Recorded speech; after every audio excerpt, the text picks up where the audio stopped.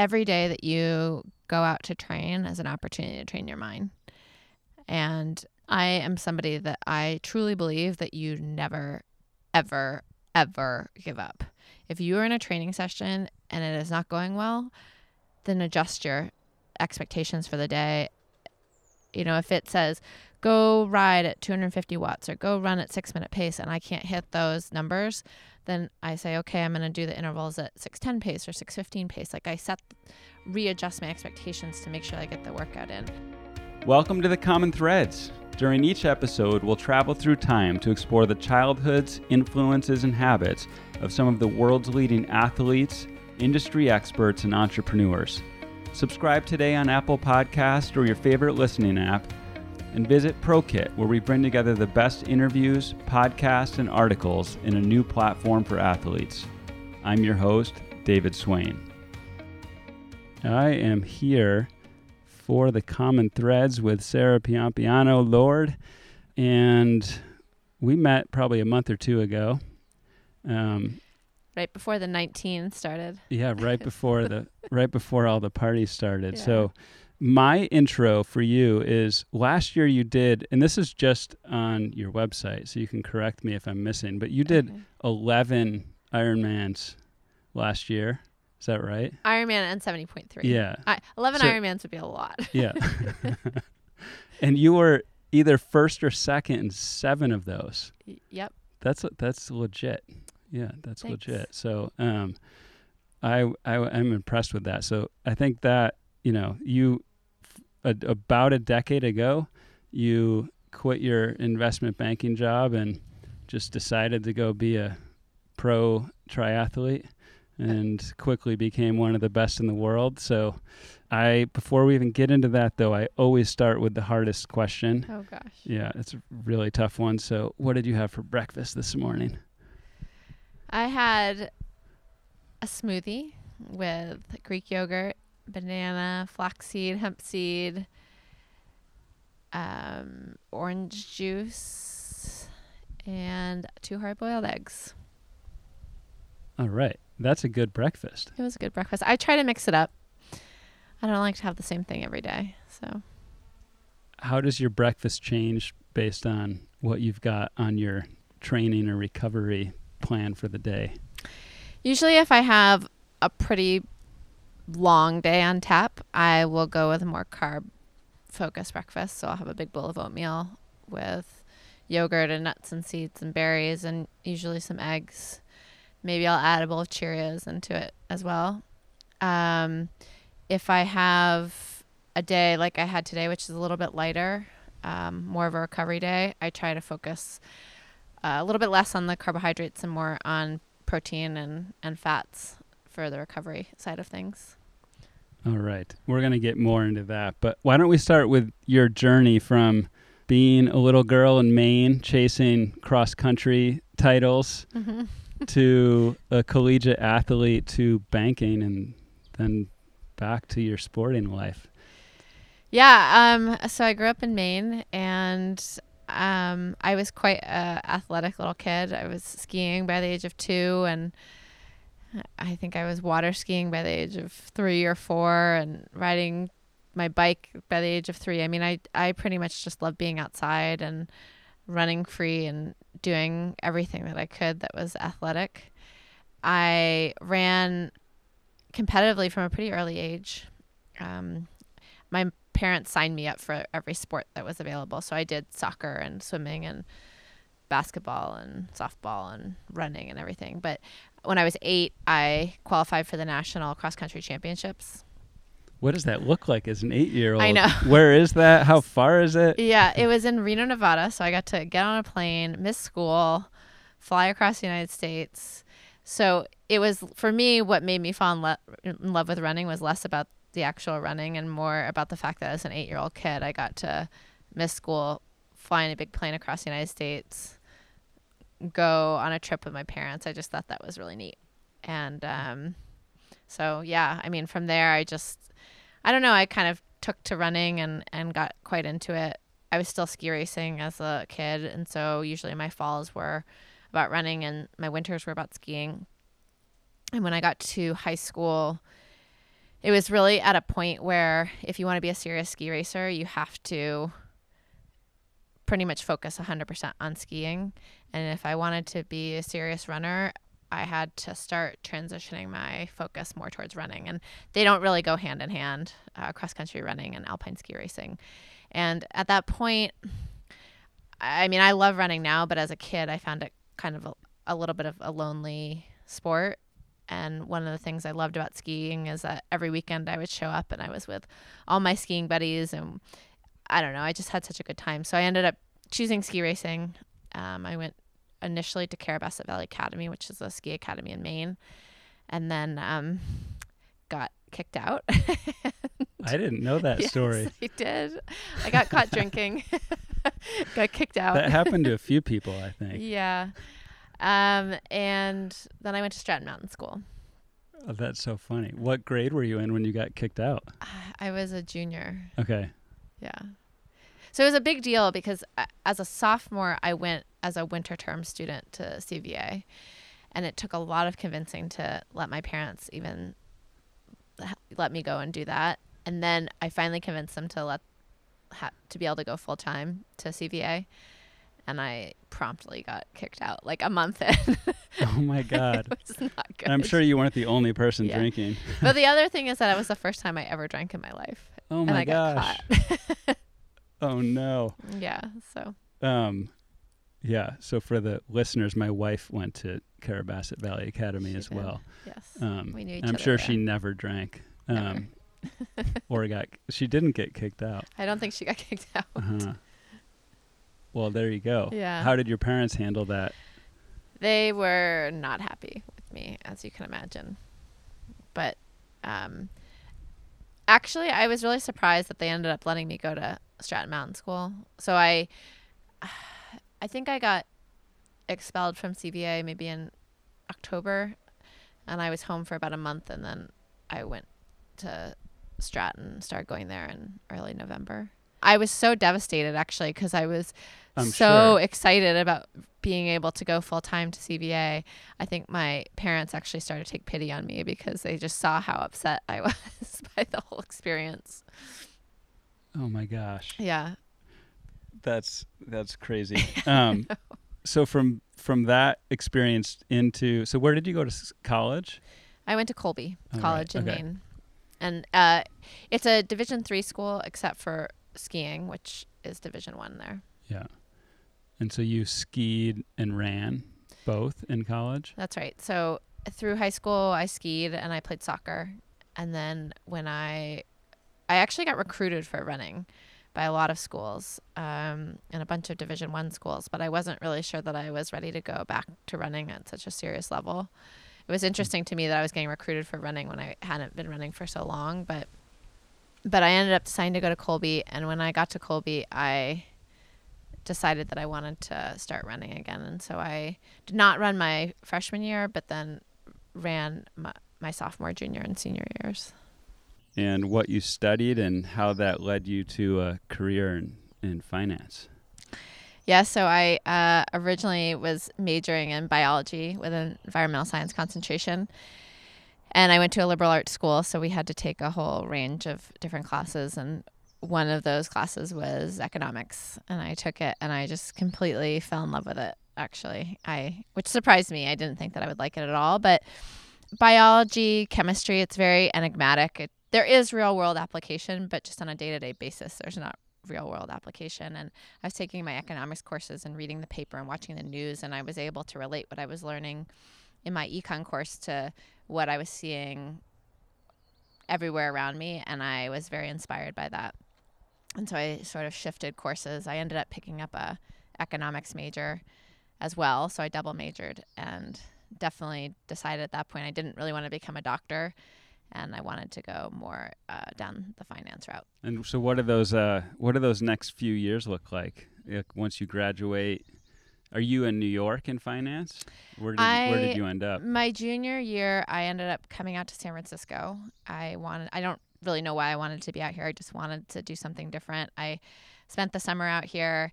I definitely took the viewpoint in college that college was for having fun, and life began after college. So I was not somebody that pursued internships in college at all. I just wanted to enjoy myself. So my summer I spent out here in San Francisco. I worked at Kenneth Cole and babysat and just did like a whole range of things, but pretty much decided that I wanted to come back here after school. And there were not any firms that were recruiting at Colby College in Maine from San Francisco. And so after I graduated, I packed up my car and drove across country and moved out here. And my parents said, we'll give you 2 months of rent.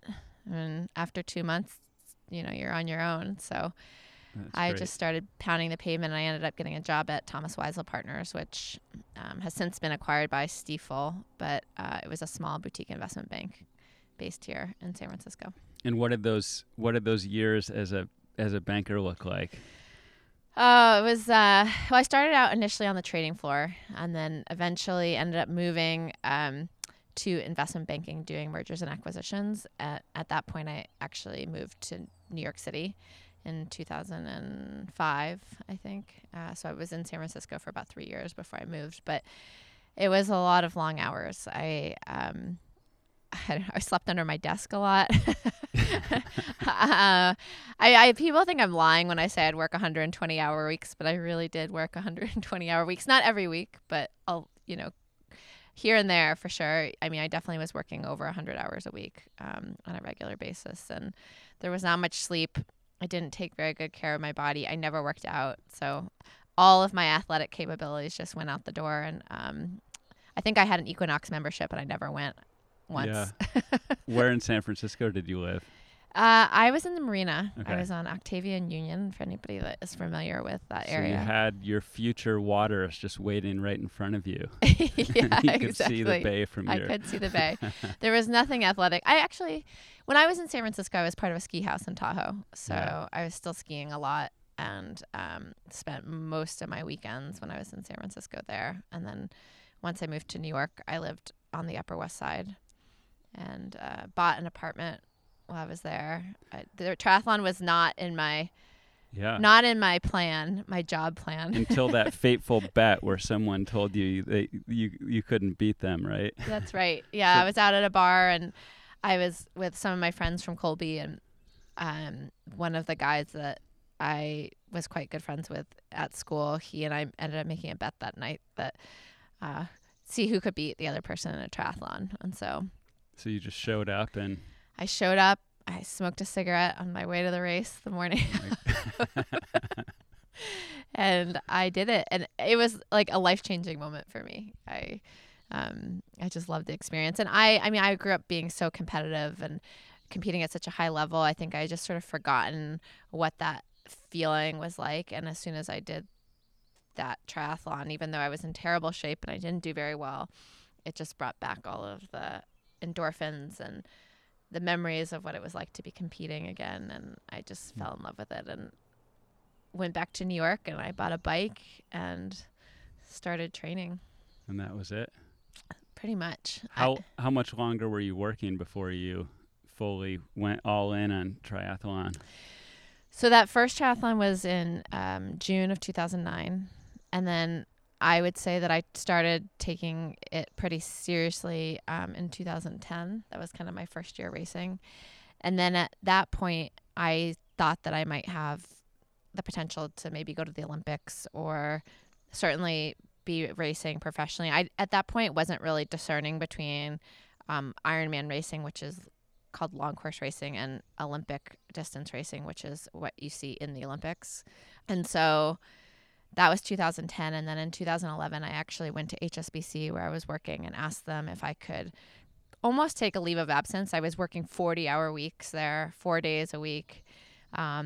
I completely cut out all my travel. I had been traveling a lot internationally, and they just gave me a year to pursue triathlon more seriously and with more consistency in my training and see what was possible. And that year, 2011, I ended up winning almost every race I entered at an age group level. And then I finished 4th overall age grouper at the World Championships in Kona. That's amazing. So the competitiveness, but also like self-belief, like how did you're all of a sudden winning going for, I mean, you had the athletic upbringing as a kid Yeah. and the competitiveness, but that doesn't always equate to like showing up at a world championships and finishing. Like, how does that happen in such a short period of time? I don't know.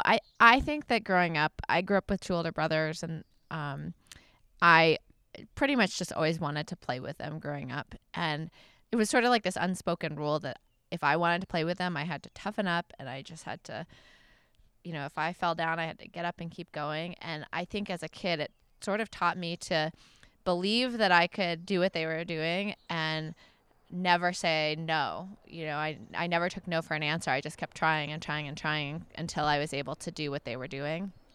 And I do feel like that's translated a lot.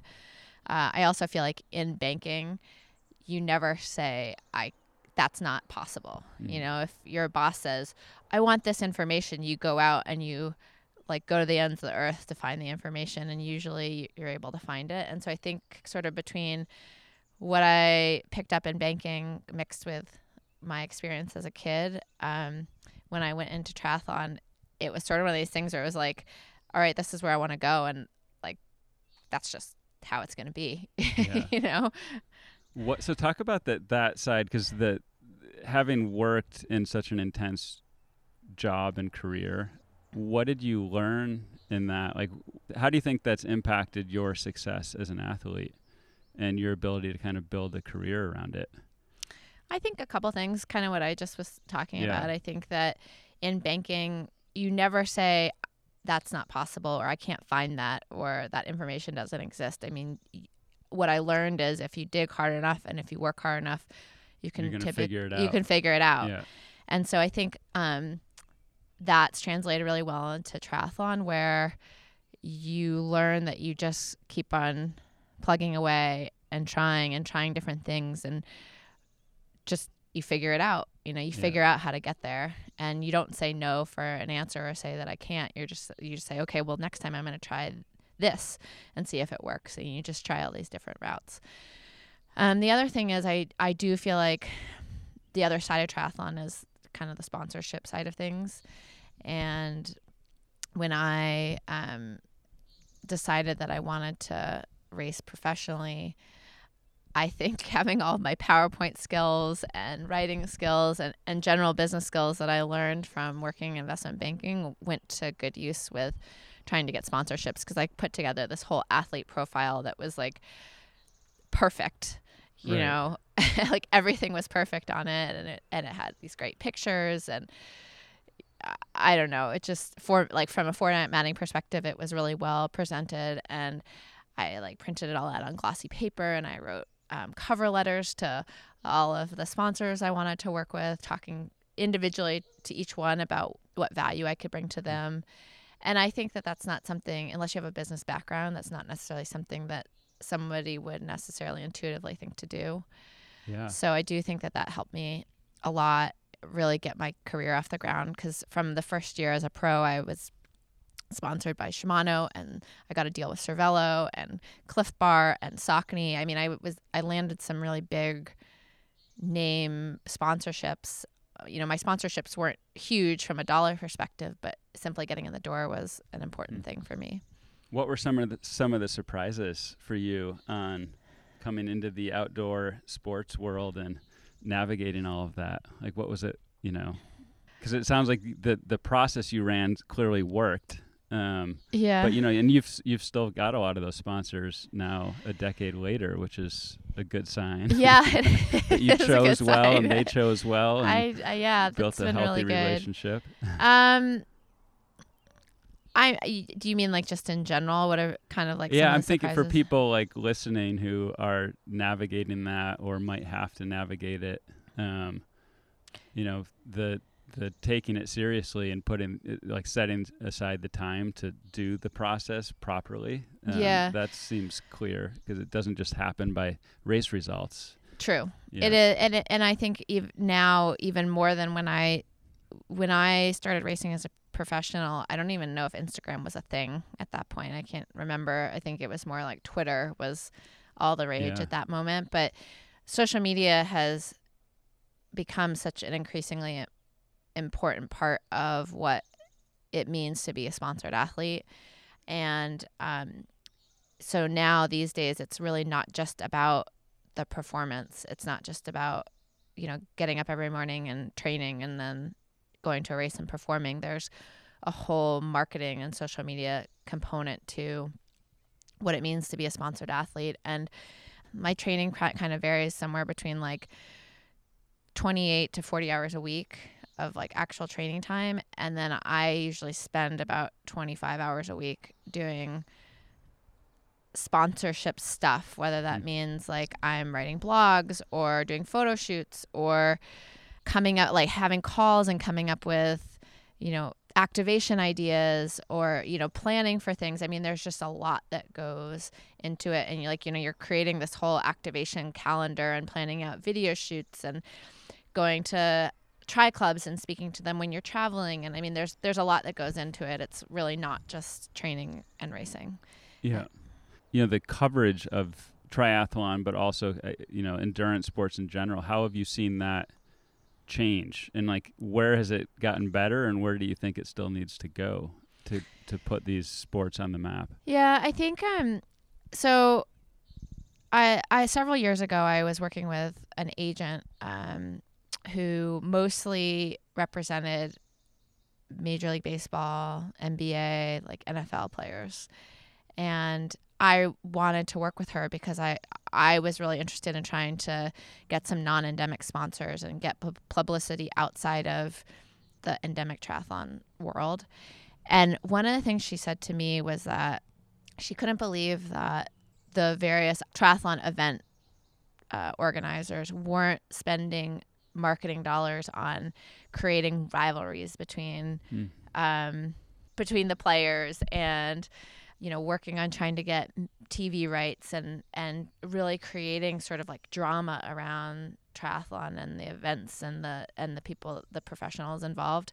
She was just shocked by that because she said that with all other professional sports, they spend so much money on marketing the players out, and it's just something that hasn't really evolved in triathlon. And it was such an interesting concept. And actually, since then, I'm part of this organization called the Professional Triathletes Organization. And actually, what we're focused on right now is trying to bring triathlon more to the mainstream, because I think that for the sport to evolve and continue to evolve, it has to be brought to the mainstream. And it's just something that, as a sport, we haven't really done a good job doing so far. It's so true, especially with TV going down. I mean, one of the first people I interviewed was Mark Allen, and his story of watching the Olympics, or what was he? I think he was watching the Olympics in 1968. Yeah. And he saw, it must have been swimming, and was like, I'm going to do that when I grow up. Like, and if you don't see it, you can't believe it. You can't aspire to do it. So and they have every year there's the Ironman Kona, right, which like is showing, which is always, they kind of do this mix of showing the pros and these inspirational stories, but it's this one thing. So a lot of people are very aware of the Hawaii Ironman, but they're not necessarily aware of everything else going on. And actually, if you look at certain sports, I'm you can't see me because we're on a podcast, but I'm doing sports in quotes, like darts and poker. I mean, people spend hours watching poker games on TV because they've done a really good job of bringing it to the mainstream, putting on television, having commentary that people are really interested in. Same thing with golf. Mm-hmm. If you look at golf 20 years ago, people weren't watching it in the way that they watch it now. And it's been brought to the mainstream. It's been brought to television. It's become like a household event that people want to follow and participate in. And so it's something that I think there's a lot of room for within our sport. Well, I mean, you just look at the Tour de France, like, there's all these other cycling events that happen, but then there's one that everyone watches, and it shows that, people are willing and very excited to watch those sports. They need to be marketed. Very much so. Yeah. Yeah. That's really cool. Well, hopefully we can help with that. That's right. If we can, we'll do what we can. Well, I think what you guys have going for you is the Pro Kit is great. So I hope so too. Yeah. One foot in front of the other. We'll make it happen. So it's interesting to think just about like what you've learned through your career? Like, I mean, the enthusiasm you brought to being able to work 90, 100-hour weeks in banking and then go into triathlon and clearly take it like with a serious amount of dedication. You know, you've been all in on it now for a decade or more, right? And there's so many areas I want to go on this, but like about, well, why don't we just even start with kind of your body and training, sleep, recovery, like, you know, what have you learned? Like, if you go back 10 years, like where would you be surprised? So the one thing I probably noticed the most when I made the transition from racing as an amateur and working in a corporate environment, I should say, to training and racing full time as a professional was the recovery, just the recovery component.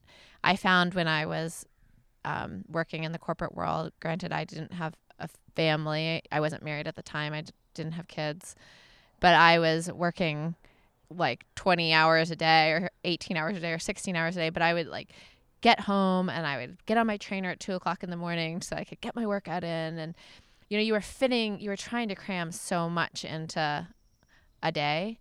And I found that I was never getting enough sleep. I was constantly getting sick and I was constantly getting injured, which I think is probably a cycle that a lot of age group athletes fall into.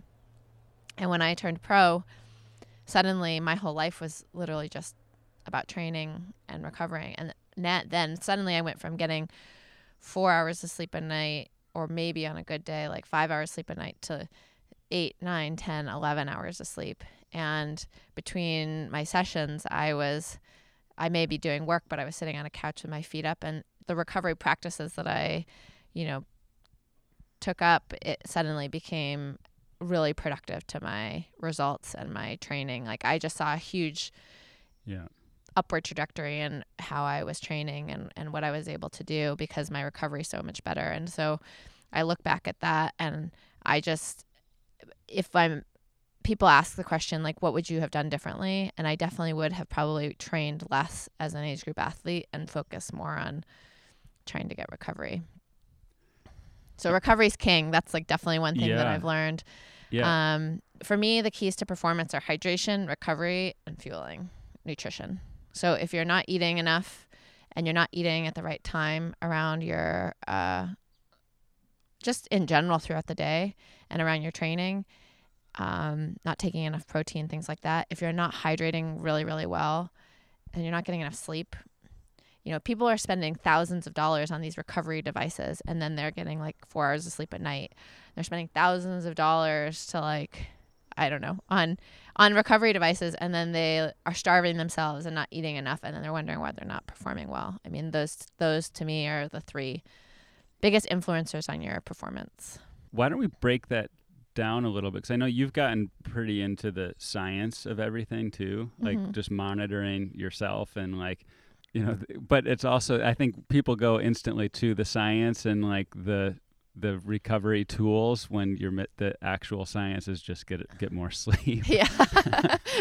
But what have you, like, we were talking the other day about like heart rate variability, and there's, you know, new kind of trends in how people can monitor their health and the overall stress that their body's under and recovery. Have you found what have you found works there? Like if someone's just trying to get a read on, you know, you've got limited hours in the day, you're trying to prioritize, you don't know if you're recovered. How do you figure that out? I definitely think that you have to become acutely aware of how your body's feeling. But I also think that, I think sometimes people almost like sell themselves short before they actually give things a go. And so like, for example, this morning I had a pretty hard bike session and, I got on the bike and I was just, before the session, the main set actually started, I was just dying. And I said to my husband, I don't know how I'm going to do this. I can't even ride 150 watts right now. You know, like I was just feeling terrible. And the session went fine. I think sometimes it's just sort of either your body's waking up or whatever. But with respect to heart rate variability, what I've learned is I use this, it's called a Circa-Core Ember device, and it takes a whole range of measurements for me. I take it first thing in the morning when I wake up and in the evening before I go to bed. And it measures things like resting pulse rate and heart rate variability and my hydration levels and my oxygen saturation and things like that. And all of those give me really good information, but I also don't take them as gospel, right? Like I don't look at my heart rate variability in the morning, and if it's telling me that I'm really recovered and ready to go, that does not necessarily mean that I'm really recovered and ready to go. Like I look at it and I look at the trends that I'm seeing, but I can still go out that day and have an absolutely terrible workout, or I could wake up in the morning and my heart rate variability could say that I'm totally under recovered, and I could go out and have a great workout. So I think that part of it is matching what the metrics are saying with also how you're sort of subjectively feeling. Yeah. And not taking what your heart rate variability is saying, or not taking what your pulse rate is saying. I mean, I just don't think that can be the be all end all of dictating how your day is going to go from a training perspective. But certainly looking at the trends is very important. Like if I have a week where my heart rate's really elevated and I'm also feeling fatigued, probably means that I'm under recovered. How do you think about like your mind in this whole equation? If I were to break it down in percentages, I think that like the mind contributes a significant portion to your success as an athlete. I think you can be a really, really, really talented athlete, but if you don't have a good mindset and you're not mentally strong, it's only going to get you so far. I was telling you, David, that I believe in the curse of the super talented athletes, which is that I find that really, really talented athletes who have the capacity to crush everybody oftentimes are not the ones that end up being the most successful in the end, because they tend to be mentally more weak. And when you find the athletes that are gifted but not that gifted and have to really work for their success, they're the ones that end up being the grinders and are willing to just like put their head down and do everything possible, and they never give up, and they just push and push and push to get themselves to the top because they feel like they're at a deficit coming in, and so they have to make up with that through mindset and work ethic. So I think the mental game is more important than what your physical gifts are. And you've clearly had a mental game since you were a young kid in Maine chasing your older brothers around or chasing people on the cross country course. But what do you do now? Like, do you spend time on that? Do you treat it like a muscle, or do you have practices that, as you show up at the World Championships that morning? Like, what are you doing to get your head in the game? So my general feeling is that every day that you go out to train is an opportunity to train your mind. And I am somebody that I truly believe that you never, ever, ever give up. If you are in a training session and it is not going well, then adjust your expectations for the day.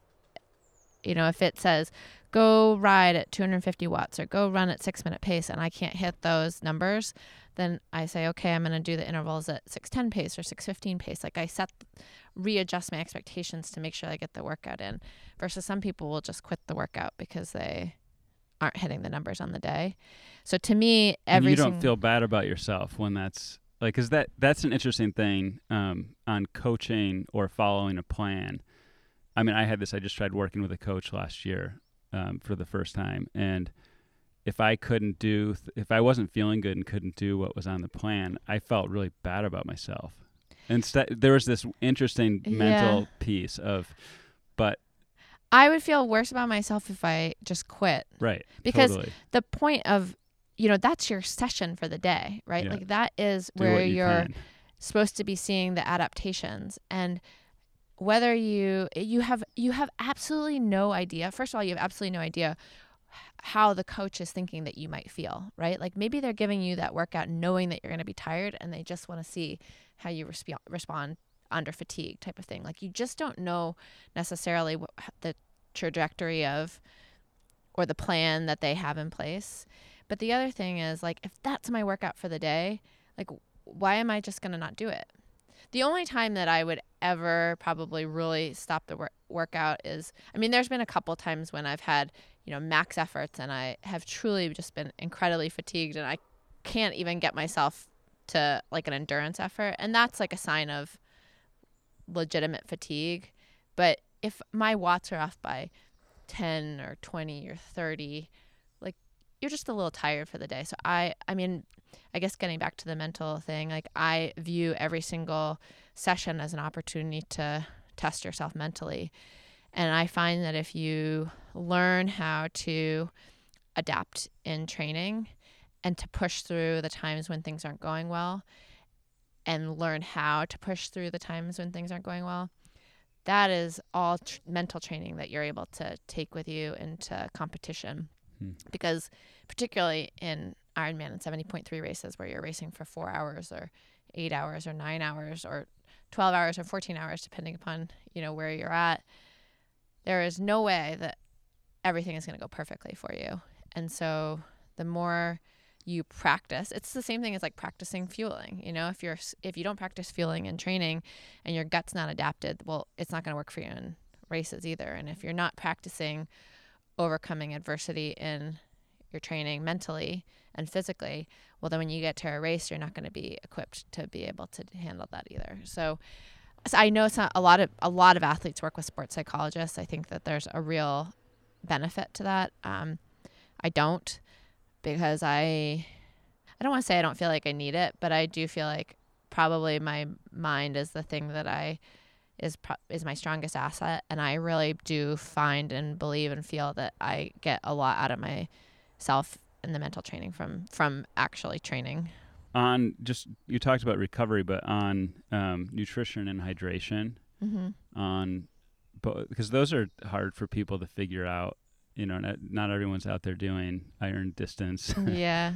Where that really comes into play. But yeah, I mean, talk us through a little bit about like how much of that is like prescriptive things that you've learned and how much of it is adapting to the situation and how you feel in those. Are you talking about like in a race specifically? A race, but also in training. I mean, and people always talk about it in the context of a race, but like staying hydrated throughout your training, like how much are you thinking? It's exactly what you said about like you have to practice what you're going to do on race day. And I wonder how many people are doing that. I don't think a lot of people do. And I think a lot of people, they don't take the fueling and hydration side of things seriously in training. And then they show up to races, and in an Ironman, everybody's very serious about their nutrition and their hydration in a race because you're out for such a long period of time. But if you haven't practiced it, it's just not going to be. That's why you end up with a lot of GI distress. So yeah, I mean, the things that I've learned in training have been pretty amazing. So for example, when I first started doing Ironman, I would always, without fail, start bonking about 2 hours into the bike ride. And I could like never figure, I mean, I would be eating and eating and eating. And I, for whatever reason, like 2 hours into the ride, I just would always be bonking. I remember very specifically being down in LA. I was living down there when I first started racing pro. And I was doing an Ironman specific ride. And it was like 6 hours. And I went out and like 3 hours into the ride, I just started bonking. And I stopped and bought a Coke at a convenience store. And I drank the Coke and I started riding again. And I was like back. And I was great. And my watts were, back up. And I was feeling good. And for the rest of the ride, I was fueling, but for the rest of the ride, I was great. And I was like, wow, that was really interesting. And so I went on another Ironman ride and the same thing happened. And I went out and I bought a Coke again. The same thing happened. My watts went up. I started riding really well. Everything was great. And I thought, I wonder if this is why I'm bonking in an Ironman. So I now, at about 2 hours into every Ironman race, I have a Coke. And every time it works for me. So, I mean, I think that if you're willing to be thoughtful about things and try things in training, you can learn a lot about yourself. And it also just does take practice. So when I first started doing Ironmans, I was hard pressed to eat 150 calories on the bike an hour. And now I eat upwards of 450 calories on the bike an hour, which is a lot. And how much of that's coming through your drink? I do a mix. So I have, I make these rice bars. And so I eat essentially one rice bar an hour. I usually eat a pack of Cliff Blocks an hour, which is 200 calories, or I'll have like a half a pack of blocks and a gel. And then I get about 100 calories through my electrolyte mix that I have. And then I add on top of that the Coke that I drink halfway through, which is about 275 calories. And so I have a very detailed eating plan that I go through in Ironman races. But you can't just go out and have 450 calories an hour. Most people's guts wouldn't be trained for that. So now when I ride, anytime I ride over 2 hours, I am actively practicing. I eat every 15 minutes. The other thing I've found over the years is, and I'm sure a lot of people feel the same way. I mean, I used to only eat Cliff Blocks and Cliff Gels in races. And in an Ironman, I just would get to a point where, I mean, my teeth would hurt. 10 hours. It was just so, I mean, you're literally eating liquid sugar for 10 hours. Right. It's so gross. And as great as they taste, it's really disgusting after a while. And so I found, for me, the thing that would keep me on top of my nutrition in a race is to vary it up. And so when I was getting the calories from my electrolyte mix and getting calories from a rice bar, which isn't too sweet, and then taking a pack of blocks an hour or whatever, like I was able to get the calories in much more easily and with more regularity than I was before.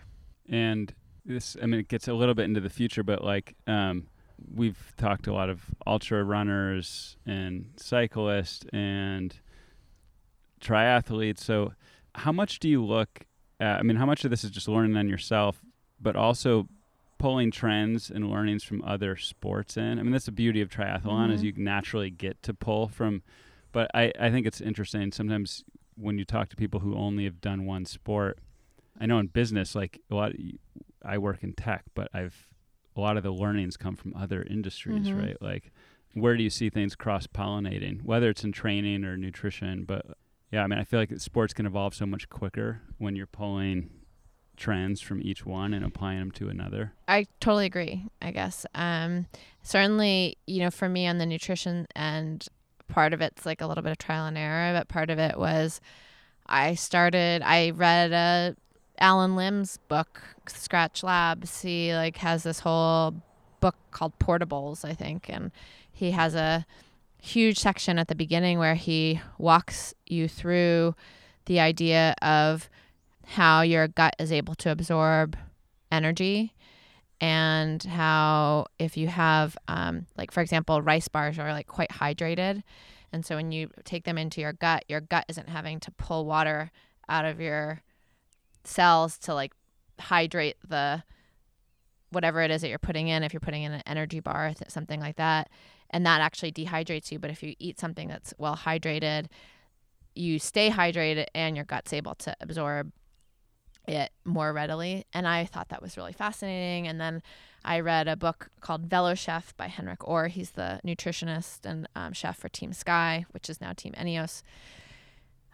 So you read this, and then it encouraged me to try some different things, and then I found that they worked for me in training, and then I tried them in races, and I kind of started to figure out what worked for me in races. And so a little bit trial and error, but certainly reading is an incredibly important thing. And I find the same thing with the training as well. I think I've got quite a good relationship with my coach, Matt Dixon, and we have really evolved my training over the last 10 years. And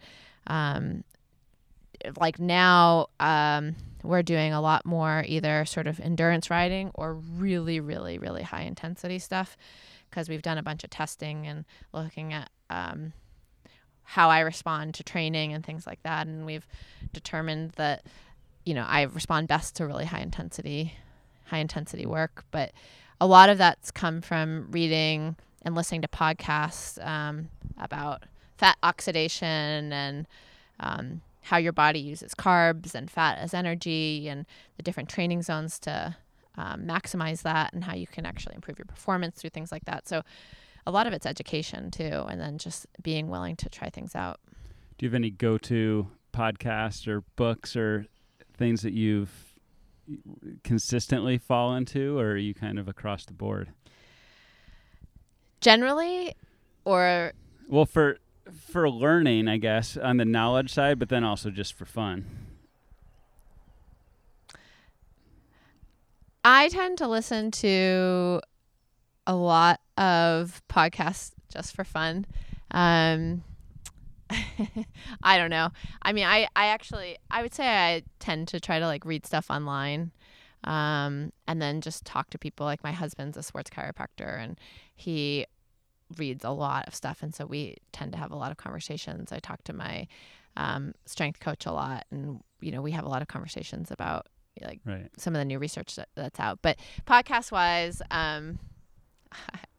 I don't know. I tend to listen to things that have nothing to do with triathlon. Like I love listening to How I Built This. That's a special one. Yeah, it's very so good. It's so good. I listen to The Morning Shakeout a lot by Mario Fraioli. That's awesome as well. Yeah. I love Mario's newsletter, and I'm not even a big runner, but it's one of my favorites of all time. Yeah. It's so good. So those tend to be ones that I lean into a lot. What about you've had, Matt Dixon with Purple Patch Fitness is your coach and has been from the very beginning. Yep. What have you learned about working with a coach? How does that, and I'm sure it's very unique for each person, but like what's worked for you, and why are you still, with the same coach so many years later? It's a good question. I would definitely say that my relationship with Matt has evolved. When I first started working with him, I guess to back up, when I decided that I wanted to take triathlon seriously, I decided that I needed to be coached by one of the best coaches in the world. And so I researched who they were, and I reached out to a bunch of them, and Matt and I ended up deciding to work together. And I do think that a lot of people fall into the same trap that I fell into, which is that I was so excited to have a coach. I very much assumed that he knew everything, knew all when it comes to training. And I just aimed to please, right? Like I didn't want to fail on a certain workout, because I just would think that he would think that I wasn't good enough, or, whatever. So if I was tired, I wouldn't communicate that to him. I just wanted him to think that I was always ready to go and I was always motivated. And in reality, that's just not the case. You're not going to feel good on every single workout. You're not going to always be motivated. And so one of the things I think I've learned as an athlete, and then just over time with Matt, he and I have a very collaborative relationship. And now if I'm feeling tired consistently over a number of days, I'll say, Matt, I'm feeling really tired. And he'll say, well, that's how you're supposed to be feeling, or that's intended right now. I want you to keep pushing through, or that's not planned. Let's back off a little bit. I, because of my background in running, tend to have like a pretty good sense of what I think I need to progress my running. So we work together quite collaboratively on that. And I think the more you work with a coach, the more they get to know you and you get to know them, and you learn sort of how to work well together. So the nature of Matt's and my relationship has changed a lot. Whereas before I just did whatever he told me, and now he and I certainly collaborate a lot more than we used to. That's great. I never even brought this up yet, but what would you be doing right now if we were not in coronavirus land? Like, what would your spring have looked like, and summer, like, and what does it look like? Talk us through like what you're doing now. Yeah. So I had planned to actually have a little bit of a less traditional start to my year than normal. So I was asked by Cliff Bar, my sponsor, if I was interested in racing the Boston Marathon, and I said yes. So my plan had been to kick my year off with the Boston Marathon in April. And then I was going to do the Belgian Waffle Ride, which is roughly, I think this year was going to be like 135 miles or something, but 135 mile gravel race with like 13,000 feet of climbing. It's pretty epic. So that was going to be in early May. And then I was going to kick my triathlon year off after that. And so I had 70.3 planned in Chattanooga in kind of early May after that. And then I was going to go over to Slovakia and be part of this event with the PTO, the Pro Triathletes Organization, called the Collins Cup. And then I was going to do some racing in Europe, do a summer Ironman, and then get ready for Kona. And where do you think? Well, I've been watching you on Strava, which has been really fun. Of just like I've watched a lot of pro athletes on Strava and elsewhere, and I've really enjoyed watching you because you just get out there and chase the QOMs and the Zwift races, and it's been also fun because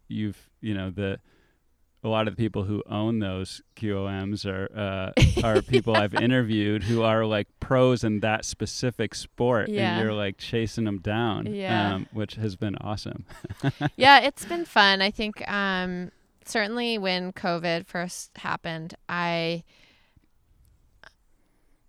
felt really inclined to just really take a step back and not do anything with intensity and just do some endurance riding, because I thought, okay, well, this will maybe last a month, and then we're going to have to almost like restart our season, and that means we're going to be racing a lot in the back half of the year, so I'm just going to really take a step back now. But then when it became apparent that it was going to last a lot longer, and when, at this point all triathlon races are canceled at least through July, and my expectation is they're going to be, maybe the whole season is going to be out.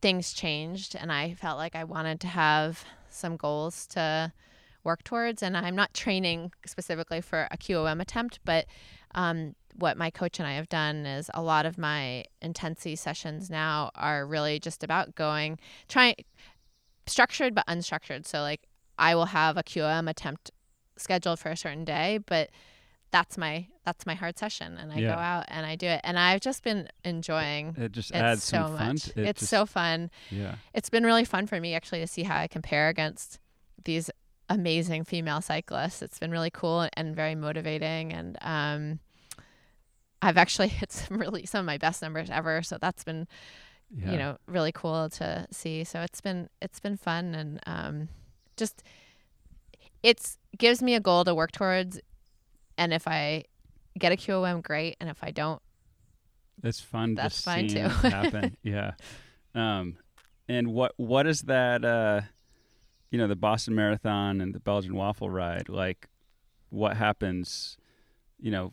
Assuming we get back to racing at some point this winter or early next year. What are you hoping for? Like, what do you have goals on the horizon for where things progress? Well, so the Boston Marathon is currently rescheduled for September, and the Belgian Waffle Ride is rescheduled for November.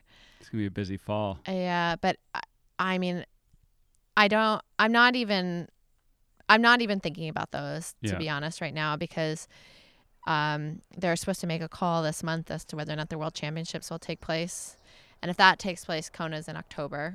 So that will be my focus. But I don't know. I just think it's hard really to have any type of expectations for 2020 at this point until there's like a little bit more clarity. As far as I'm concerned, I'm just assuming that there's not going to be any races, and I'm going about chasing my QOMs and doing my Zwift races. Keep your head down. When I'm not getting caught up in whether things are being canceled or not being canceled. I'm just assuming everything's canceled right now. But beyond 2020, I will be transitioning out of triathlon at some point. My husband and I want to start a family, and I'm pretty interested in transitioning into more gravel racing and ultra running. So, and doing some marathoning. So running's always been my first passion, and I just totally love it. And I just started getting into gravel biking this year, and I love it. It is so cool. It's so fun. It's challenged me in new ways, and I'm excited to do more of that's really that. fun, because then I can the beauty of gravel racing is that we can show up at a race together and we can start together Yeah. and then we can have a drink at the finish That's when I right. come in 5 hours after you. That's But that is the special part of gravel racing, which I've really enjoyed, is you get to feel like a pro for about 10 seconds Yeah. until they pull away. Well, it'll be fun. Race I've in the never done a front, gravel party race in the before. rear. Yeah. Yeah, that will be fun. Well, we'll have to do some together. Yeah, that'd be great. It's interesting because so for people who don't know, Bowfax is this 4-mile climb and you get about 1,500 feet of elevation gain.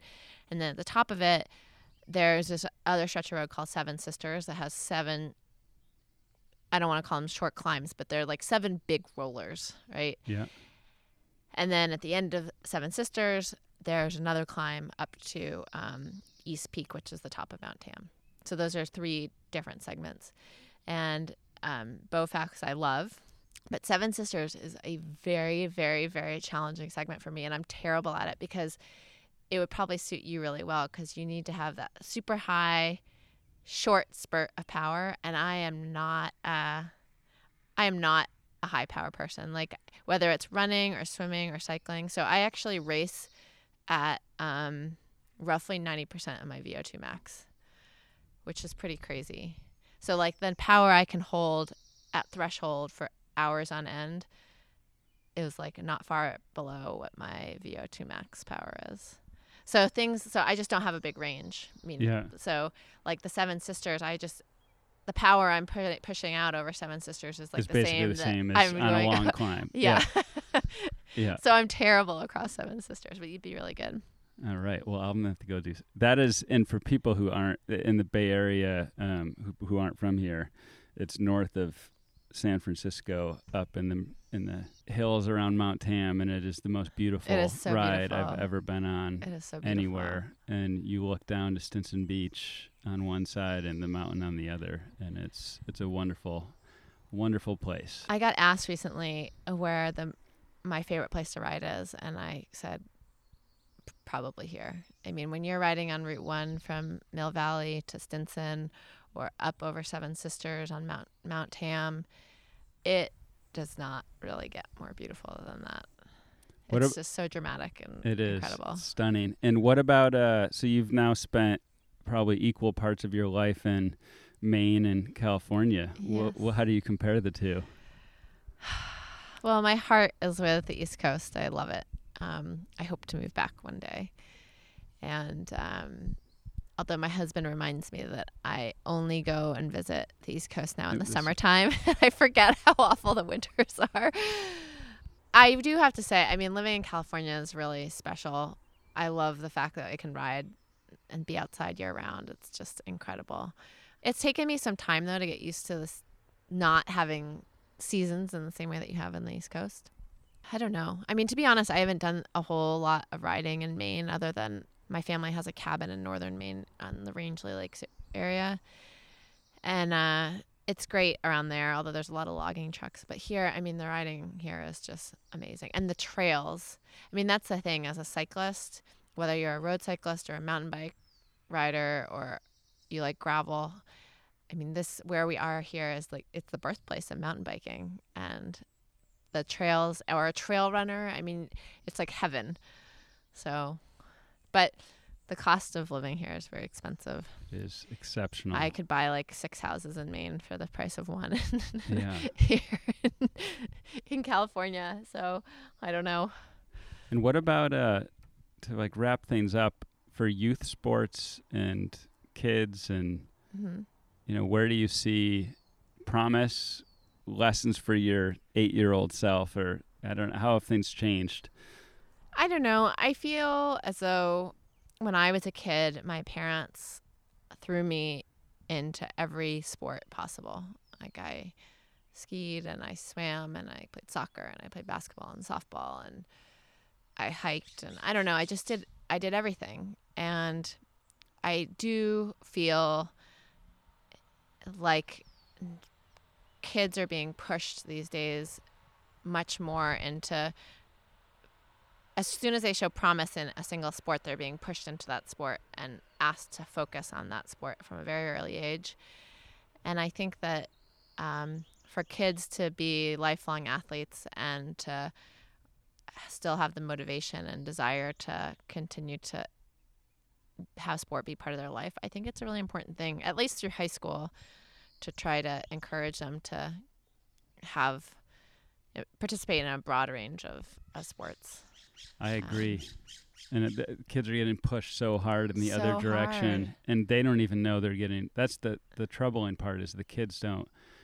They start getting pulled in that direction when they're 11 or 12, and they don't even know what's happening. Before you know it, they're burned out, injured, and not playing any sport. And it's a hard thing because, like, I'm sure you've read Outliers by Malcolm Gladwell, and his whole thing is, you need 10,000 hours to become expert at anything, and the sooner you start, he was like giving the example of these like hockey player kids that start at a very young age, and they're they have a much higher likelihood of playing in the NHL because they started early. And I do think that's true. I think if you find mastery probably at 10,000 hours, but I also think there's like a whole mental component, and if you're burning your kids out and having them take something too seriously and not letting them sort of like find their own journey and explore a lot of different options, then the likelihood of them actually staying in the sport is pretty low. Well, David Epstein, have you heard of the book Range? I think it's Range. Have you read that? I haven't read it yet. But I think it challenges Malcolm Gladwell's theory, and it's more the people who are most successful in life, whether in sports or in business or whatever, are generalists, right? Who then find what they're good at through experimentation and pushing in lots of different directions, and then they go deep. And that you didn't start triathlon until you were how old? 30. Right? 30 years old. Yeah. And a couple of years later, you were able to take that energy and what you've learned in other parts of your life and apply it to become one of the best. So that alone. You came from a ski racing background, and we've talked a lot about this just with friends in the ski racing world.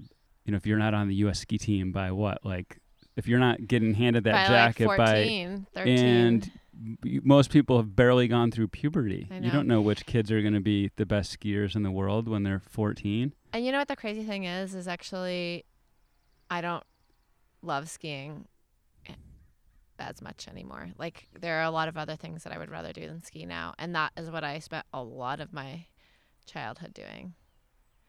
And I look back and I actually had a really wonderful experience. Like, I loved going to ski school and I loved competing at that high level, but I just don't have the desire. Like, skiing, I don't know. I feel like I have the love of skiing anymore because I think I just spent so much time grinding it out when I was a kid. It was a little cold up there, and it was cold. When you're out skiing in like minus 40-degree weather, it's pretty miserable. With boots that are four sizes too small. 4 sizes too small, and you see like people are having to have their toenails drilled to like drain the fluid because frostbite's so bad. Ugh. All right. So you kind of addressed this already, but I was going to start one of my new questions here. How much of your success do you attribute to genetics, your mind and self-belief, or the package you put together through like training, nutrition, hydration, all of the recovery, all of the things you do for your mind and body? I think that genetics certainly plays a factor. I think that no matter how mentally strong you are, if you're not somewhat gifted, it's not going to happen. But I personally think that the mind probably has the majority to get from like a good age group athlete to one of the best triathletes in the world. To me, it's like all mental. All right. There we go. Time for me to go train my mind on a long ride. I need to bump it up from an hour to maybe Do not quit. Never give up. Sarah said. And where did, so Little Red on your website, where did that come from? Yeah, actually, so when I was younger, my ski coach at Carabassa Valley Academy called me Little Red. And then it just sort of like stuck, and everybody started calling me Little Red. And that's where it came from. All right. And my red hair. And where can people find you? You can find me on my website at sarahpiampiano.com. You can also find me on Instagram at @spiampiano. I'm also on Facebook. I have a Little Red Racing Facebook page and a personal page, Sarah Piampiano. All right. Yeah. Well, thank you very much for joining. And I'm also on ProKit. Yes. You gotta go check that out. All right. Thank you. Thanks for having me. We hope you enjoyed this episode of The Common Threads. If you liked the show, please tell your friends and followers on social media and encourage them to tune in. You can also leave a rating or review to help new listeners discover the show on Apple Podcasts or whatever service you're listening on, or send me feedback directly on Twitter at David_Swain. And then head over to join our new platform for athletes at theprokit.com.